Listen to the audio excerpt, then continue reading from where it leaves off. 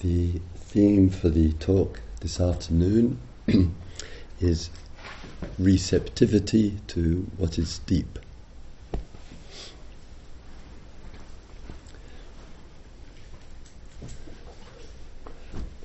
One of the common voices which I hear on the retreat, particularly on the first day or two, is how hard it is. Not only with regard to persons, as with some of you, for whom it's the first time of being on a retreat, but also for some of the more, what should we call it, seasoned veterans of the retreat world. And in the initial period of the retreat, that means it could be the first day or two, there is often reference to a settling in period. And both mind and body can be making an adjustment. Part of the reason for this is quite often our lives are so externalized, doing for others in the world, contact, engagement, and all the manifestations. And very easily it leads to some forgetfulness or some neglect with the process which is here, which one calls oneself.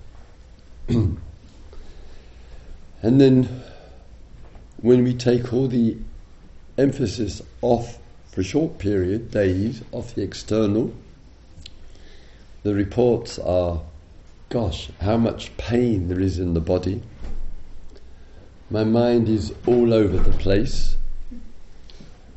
I've got headaches. I can't sleep at night. And my primary thought is, get me out of here. One of the most successful mantras known to our species. And somewhere in all of this, we might call it trust or hope. I'm labouring the point, but that things will change. And we might find that as we adjust and adapt, and remember adaptation is part of our species, that some of that, maybe not all, but some of all of that stress, tension, tiredness, boredom, distractions, aches and pains gets much, much less. And it's an important point itself to reflect upon, because it shows to us the experience is arising, it's staying, and hopefully some of it, maybe, possibly, passing, and sometimes the feeling sense between first day and third day can be quite different. There's no assurance whatsoever, of course, that this is how it is for everybody. Some may well settle into the retreat at the beginning, happy, glad to be here, and then today the circumstances is, get me out of here. Issues are arising, there's stress and tension, emotional events, stories, and pressure, or whatever. But we're a species in the movement of change. We need to be mindful of change, not as the ultimate truth of life, but as a fact of life, as a confirmation through human experience, and to really recognise these changes are taking place, and importantly to be very, very clear about it. So that there's two aspects to this with change, and it's a message from the deep. One is there is change which we can initiate. the disruption, the change which you and I can apply. And that motivation, the commitment, those things we've touched upon are really, really necessary. We've got to keep in heart and mind our ability and capacity, often, not always, to change a circumstance. But there is also change which comes to us. It was not invited. We didn't ask for it, it is happening. And that also requires a skill and a practice to be able to work with those changes, unwelcome and unwanted. For some, it's called aging, it's called loss, it's called sickness, it's called pain, or whatever. And in our vulnerability as human beings, life calls on us, so to speak. The deep calls on us, so to speak, to really have the capacity to work with change which can be applied and change which comes to us. And both of them matter equally. And not surprisingly, these teachings give equal emphasis to the recognition of change, of impermanence in our life, in, so to speak, both directions. And in that ability to work with change there, it is an encouragement, this is from deeper perspective of things, it is an encouragement to let go of that which we recognize and we need to let go of. We're mindful of it, we're clear of it, about it. It's arising for us, and to know that which we need to let go of. Sometimes it's not in our hands. It's a privilege. It's a point of wisdom and clarity to have the capacity to let go, but not everybody can. To give an example of what I mean.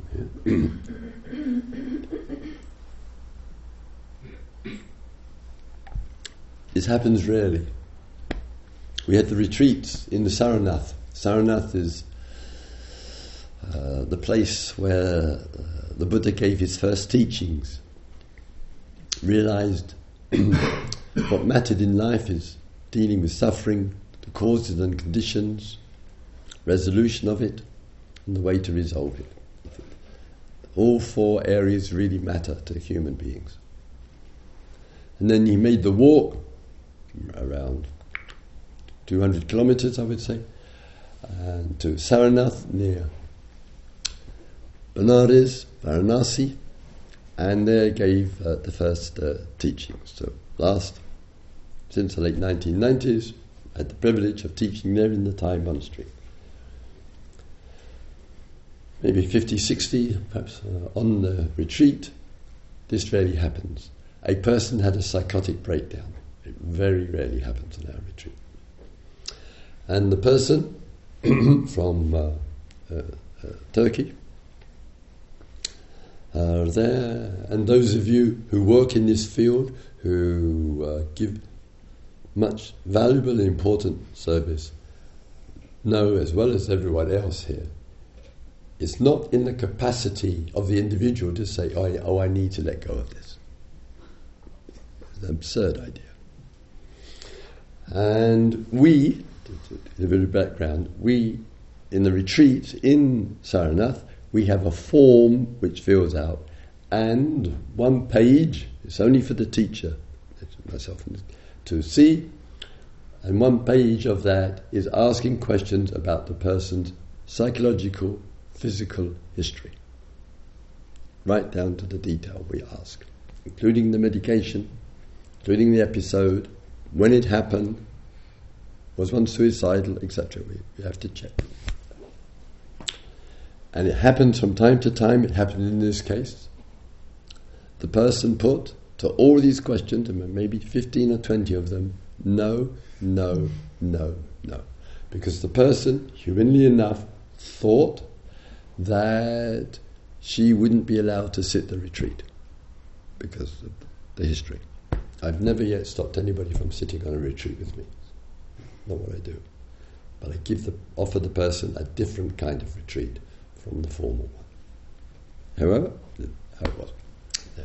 The point I wanted to make here was that we then, 10 o'clock at night, late in the afternoon, finding an appropriate mental hospital in or near Varanasi in India.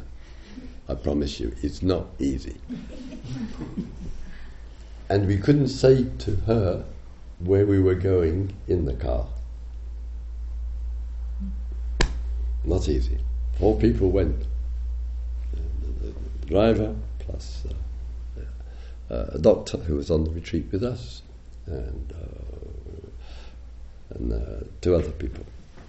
And in all of that, we were very, very grateful and appreciative that on the 3rd attempt, going to the meditation, we found a place where we felt confident there, in the cleanliness of the place, in the team of people there, in the environment which was there, and the doctor very kindly allowed 2 people, 2 seasoned meditators, in fact, to stay with her in the room there. And she was provided with the medication. We contacted her good husband, who I know, from his home in a town in Turkey. He knew on a Thursday, by the Monday, he was in Varanasi, really. Commitment. The woman was probably in her mid-30s. And we were appreciative and grateful for the immediacy and helpful response of the psychiatrist. We were grateful for the response of the good people who stayed with her 24 hours a day over some days, and by the 3rd or 4th day, with the very helpful and supportive medication that she took, she was out of this psychotic episode. There. And so sometimes we use the language, here at practice, seeing impermanence and letting go. We should never forget the privilege that we have.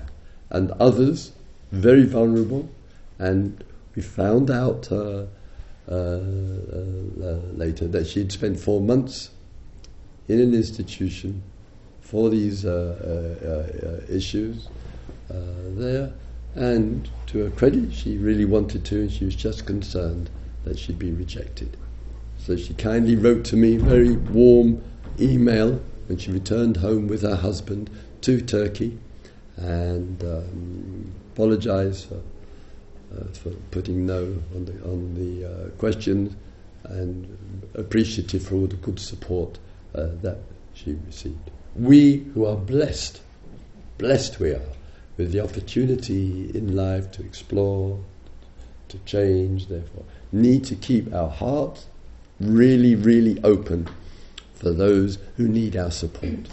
Because sometimes when a person is very insecure or unstable or vulnerable or going through a mental health issue, human beings, all of us without exception, we need that which is the other, who is steady and stable. When it is lost, the stability, which is what the deep is about, it's stable. And we need the depth or the groundedness or the equanimity or the calmness of being of the other, because the one who has lost it needs a reference somewhere for it. The truth is stable. The deep is stable. The centeredness is stable. And if it's lost, as it can be, then the reference of the other is the reference point to the person who refines it, rediscovers it for himself. It's always been the case for us, for our species.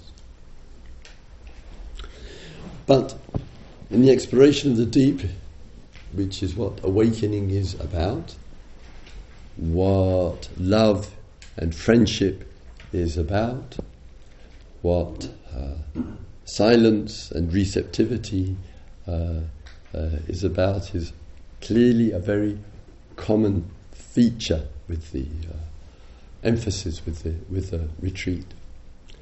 And in that, as some of you have been reporting, either with the retreat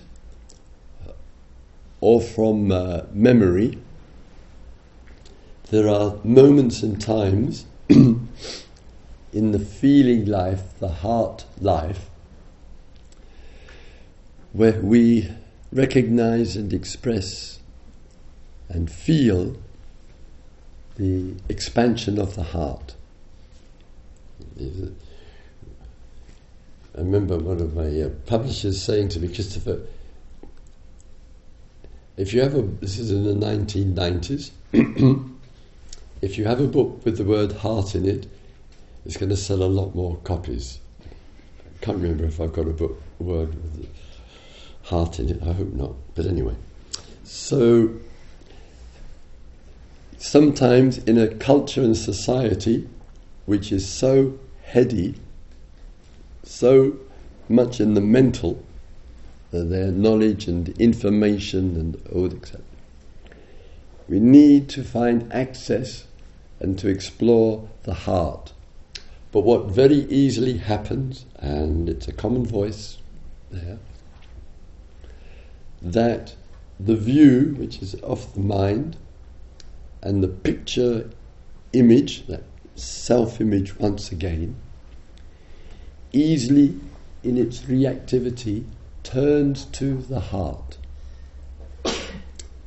And it enters into the heart or about the heart in a judgmental way. Examples. When the view arises, when somebody else has hurt us, upset us,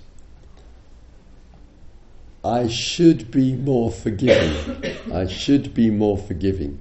Whoa. Watch that one. Poor, that's a hell of a pressure to put on oneself. Another one in the heart. I should keep my heart more open. There's another kind of pressure guarantee to close down the heart. And another one is, why can't I keep my heart open, etc. One has to remember in these matters of heart and metaphor here, the heart is important, but the deep, with a capital D here, the deep is always, without exception, deeper than the heart. And I'll come to that in a moment or two. So sometimes, as an example, there is the heart, and we might be speaking to another, including this Walla, and there is a sharing taking place, and the very voice happens every day. The voice in the sharing from the other may be for the wish for the heart to be forgiving, the wish the heart to show more kindness, to be more compassionate, to offer more. And the person in the very moment of the speaking is speaking from the heart with an open heart. But the voice is speaking as if the heart isn't open. Oh, I should be. Why can't I be? And the person is sharing truthfully and sometimes tearfully from the heart, and the words are completely opposite. I'm so closed down, I'm not really open, I find it difficult to share, etc. What do you think is going on in the moment?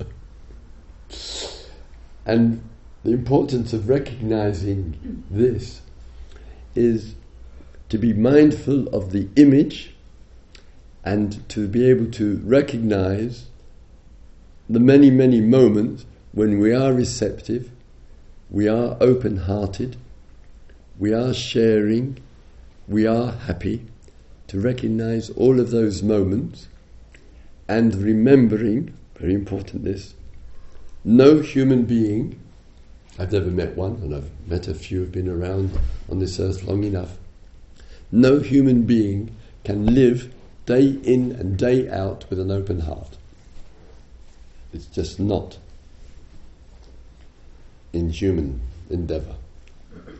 And I've had the privilege of meeting some of the great spiritual teachers, many of them you probably could name as well, over the years. And the teachings recognise this very, very well.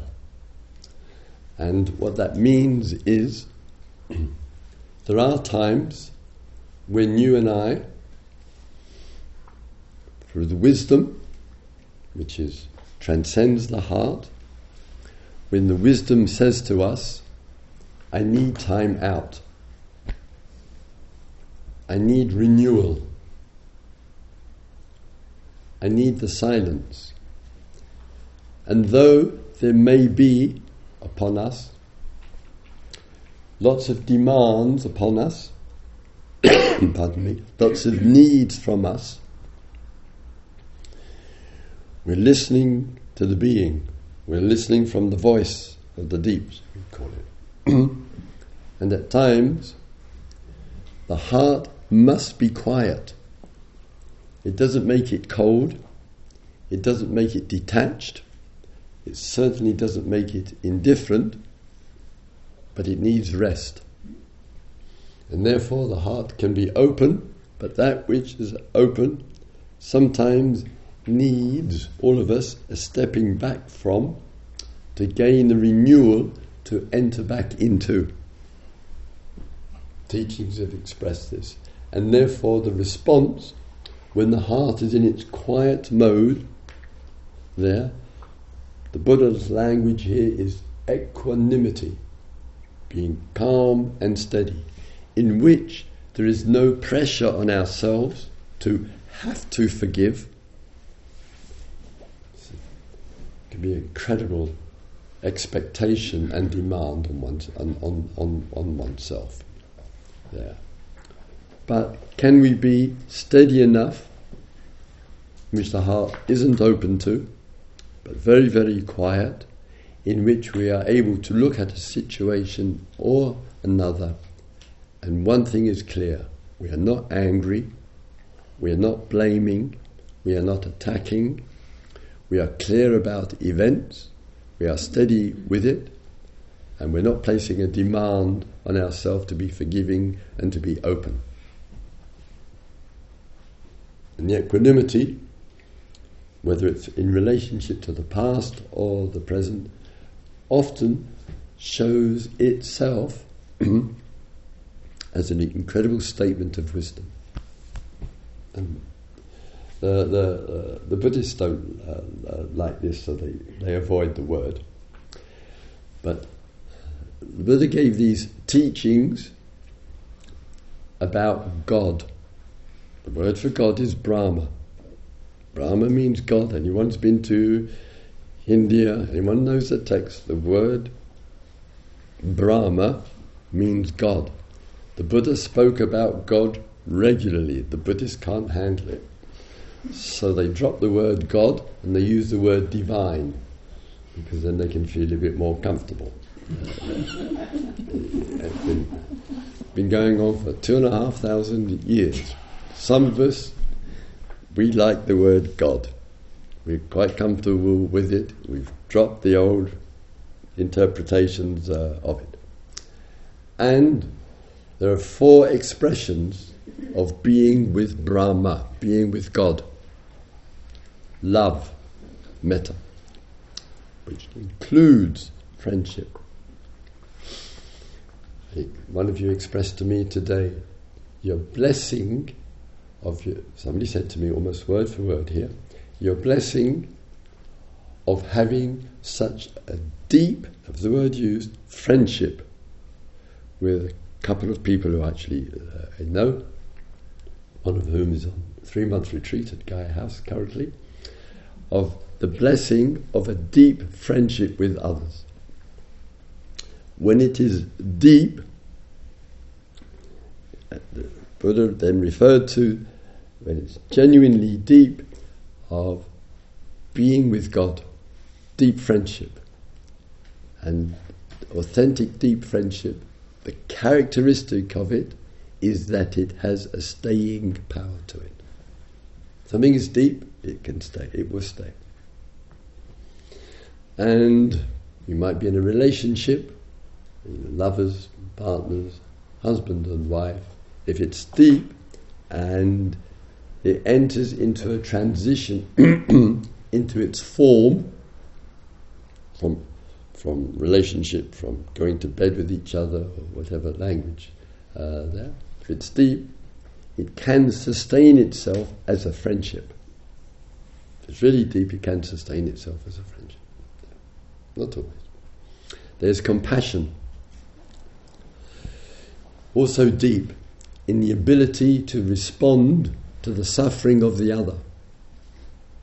It's not compassionate sitting on meditation cushions and sending out compassion. It's a nice idea. Compassion is the action. It's the word. It's the engagement. Another is the joy and the happiness. And the fourth is equanimity.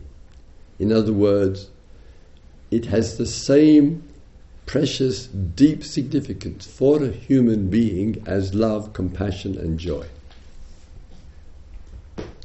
And therefore there is a flexibility of being with God. And sometimes being with God is in a deep state of equanimity, a deep happiness and joy, a real dedication, perhaps lifelong, sustaining itself to service to others, we call compassion. And love, friendship, loving kindness. And it's important to remember all four, because sometimes the equanimity, that being really steady, like I mentioned earlier, a person having a really hard time needs someone with equanimity, someone who is really steady. And that steadiness is as important, no more, no less than love and friendship, no less than compassion, no less than joy, to really find this steadiness. Really a deep and precious response to life. And sometimes when we're quietly steady and calm, beautiful things happen.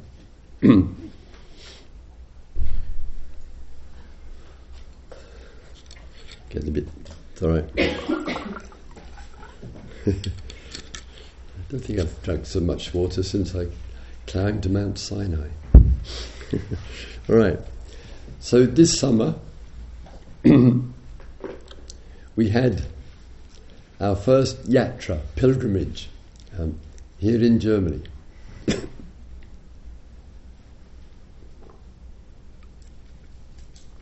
The idea for it occurred over a chai in Saranath. Most new things start either over a cup of tea or a cup of coffee. You read the history. The Russian Revolution started over a cup of coffee. Look what happened to it. I'm keen on revolution, by the way. Internal and external. The external without the internal change is not going to last.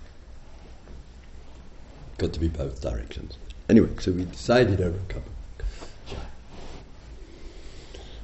The yatra had to be postponed for a year in France, in southern France, in the foothills of the Pyrenees, because we just couldn't find two managers who knew the area, plot the route, meet with the farmers, So I said to Ula, co-teacher,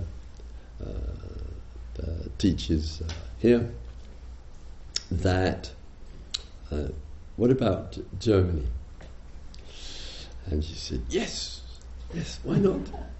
She'd never been on a yatra before, never organised a yatra, didn't know anything about it, and she said yes, which was a surprise.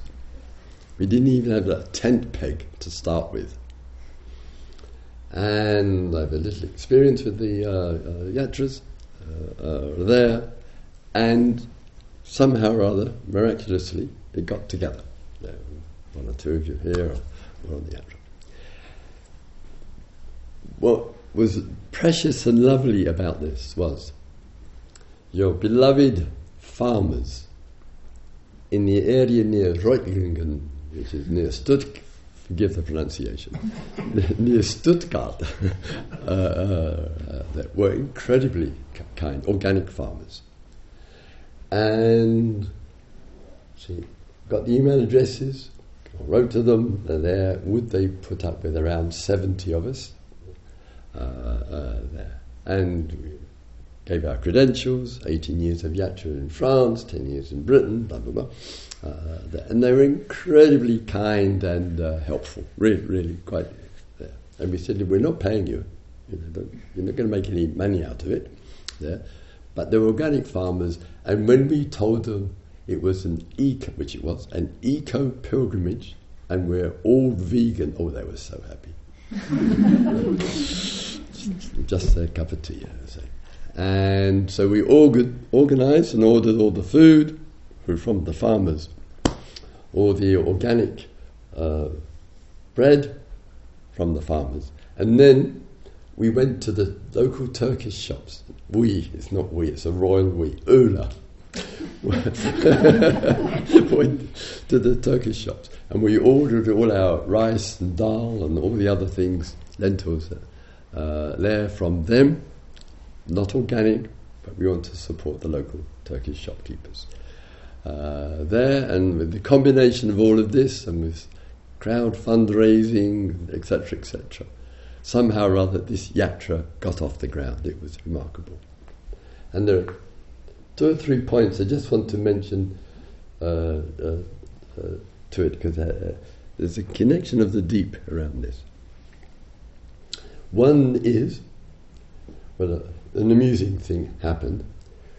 50 of us are walking or so, 50 to 60 of us were walking, and we, for the first time in 30 years, we lost 2 people in the middle of the forest.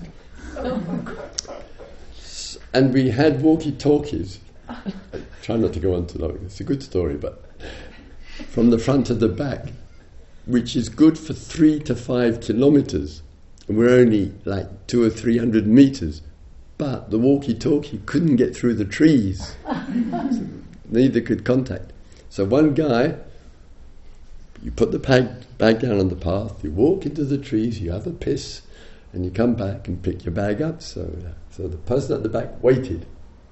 And then they walked, and the guideline was, if you can't see the person in front, you shout out, stop, halt. And they didn't. And they went off into the sunset somewhere there. So then 4 of us went looking, but we also didn't want to get lost either. The German forests, I can tell you, they go on and on and on. It's the privilege of being in the company of the Sangha of the trees. So when 4 of us got to the end of one path, I said, I'm going to stand here, and I said to the person, you walk 10 minutes in that direction. The good woman had such a voice. I said, shout their names there. I said, gosh, they'll be able to hear you in France, this voice. They still didn't hear you there. And this is the point, I thought, well, got 20 minutes, she's going to walk 10 minutes in one direction, I'm going to wait here, so we know the path back. And I just stood. And just a few minutes after she'd gone, a fox came out from among the trees, rather a little bit old fox, and started walking straight towards me. So I'm just standing there doing my standing meditation and watching this fox, a little bit old, head down, and he got closer and closer to within just a few metres of where I was standing, and I went, and it lifted its head up. And there was one of those magical kind of sexy moments of eye contact, and the fox looked, he couldn't believe what he was seeing. Neither could I, frankly. We just looked at each other, and I said, look, I'm English, but I'm anti-fox hunting, I promise. And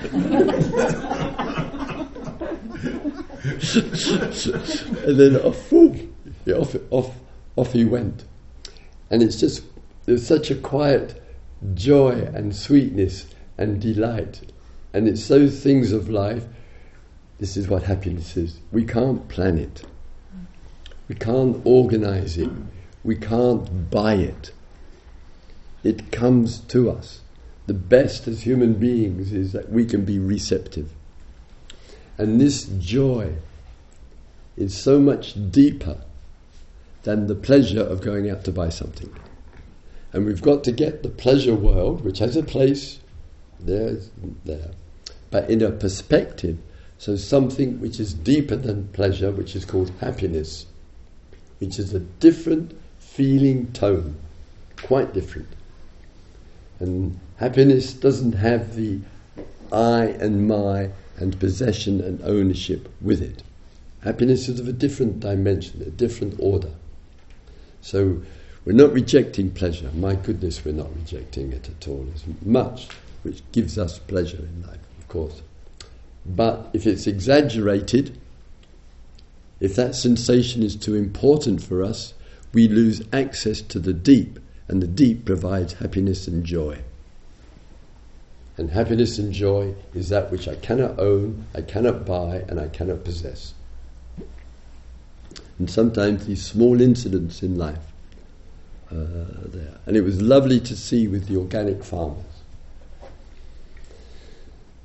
that they, and meeting and talking, of course, are very much aware with the climate change, acutely aware of what is taking place and the impact that is having on their communities and on their farms.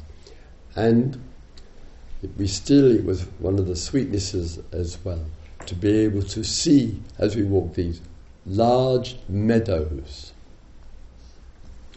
which the farmers keep, and wild flowers growing.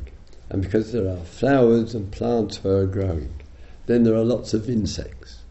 And because there are lots of insects, it attracts the bees. The flowers attract the bees. And because there are flowers and insects and bees there, it attracts the birds. And the birds come and we could see them. We've walked in France sometimes. We've walked for hours, sometimes days in France. We perhaps heard 3 or 4 birds. The forests are terribly quiet. The meadows are the confirmation of an ecology. And the farms and the farmers that we saw are now walking, we saw the meadows. Precious. Yeah. And one of the organic farmers, Werner, some of us know well, who was on the walk with us there, I asked him to speak to us there. And one of those things that just kind of touch. Because the mindfulness and the awareness and the deep is not going to be constant access. But it's in the moments that sometimes the deep friendship, the deep meditation, the deep silence, the deep moments of happiness and joy, these are the preciousness of the human experience there. And he commented, he said, because bees are so essential to the ecology, and part of the reason that they are so essential because they contribute to the pollination, and that allows more plants to grow, more flowers to grow. They are ambassadors, they are vital in the whole process, and it's a tragedy that there is a diminishing of the number of bees. It's been well reported. And he said one of the reasons for it is, like human beings, we as people, we start, as you're doing there, with our day. We are thirsty, we start the day. The bee go to the flower, and where there's heavy chemicals, pesticides, all of that for this fast growing of the vegetables, the bees don't realise they take the dewdrop off that, and in that there is a chemical, That chemical, he told us, doesn't kill the bees. But what happens, the bee gets disorientated. The bee cannot find its way back to the hive. That's why they die.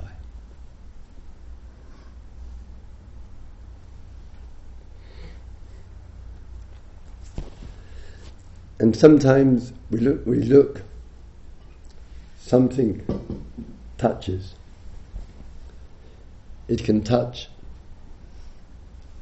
a place of sadness in the being. But it also can touch our concerns. And in the touch of the sadness, which is important and it's deep, that concern then can find the voice. And it takes sometimes in the wild the recognition of our farmers, the recognition, in my case, of the fox. The group of us listening to the organic farmer. And he said, and I've mentioned it and quoted it a few times there, on another occasion he and I were out walking together. And the Buddha would have appreciated this. He said, as we saw when we were walking, we listen to the birds, it's lovely and precious, and the buzzards are flying around and sometimes flying above us. Probably think, what the hell are they up to? Yeah. And other creatures. And he said to me once, he said, the small birds fly through the air, but there are the big birds, the buzzards, the big birds, out hunting. Small birds can be on the ground and walking on the ground, but the cats and other creatures can be hunting. But he said, despite the big birds and the cats and the other animals, the small birds don't stop singing. Beautiful.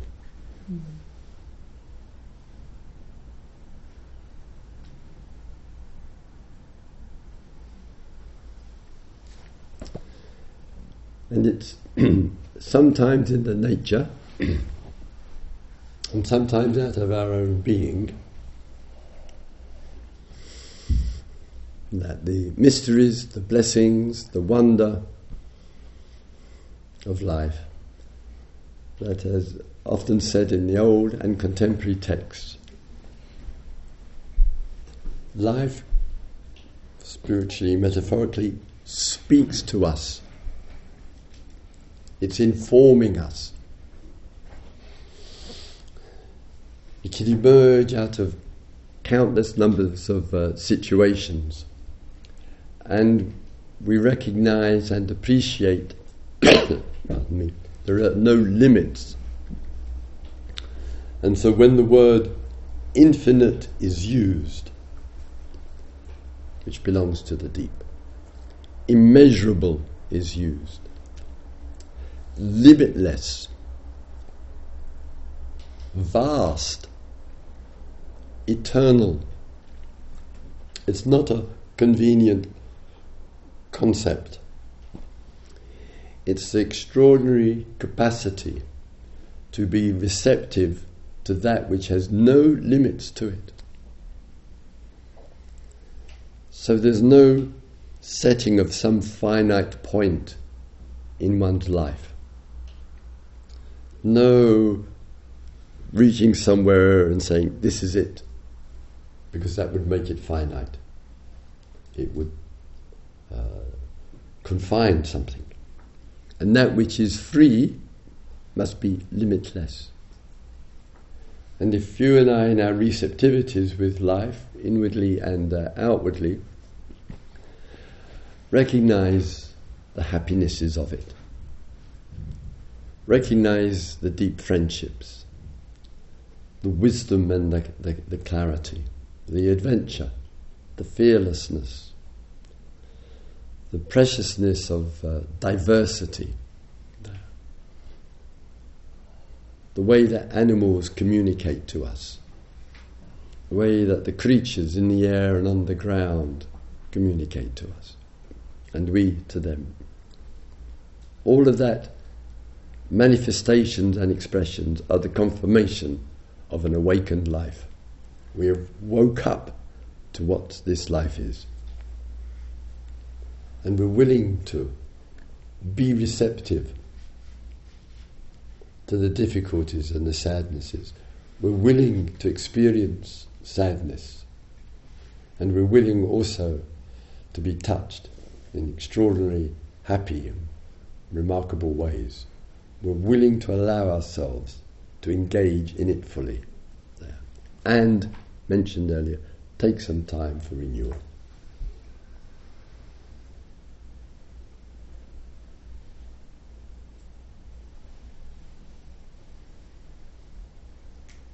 Let's have a quiet minute, shall we?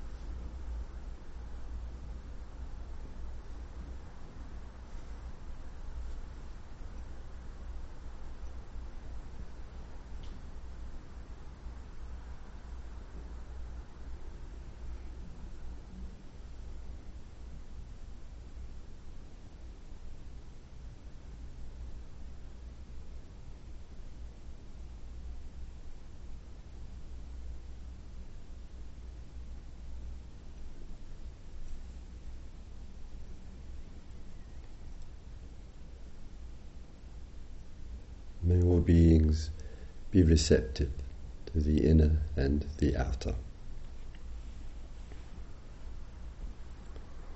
May all beings live with love.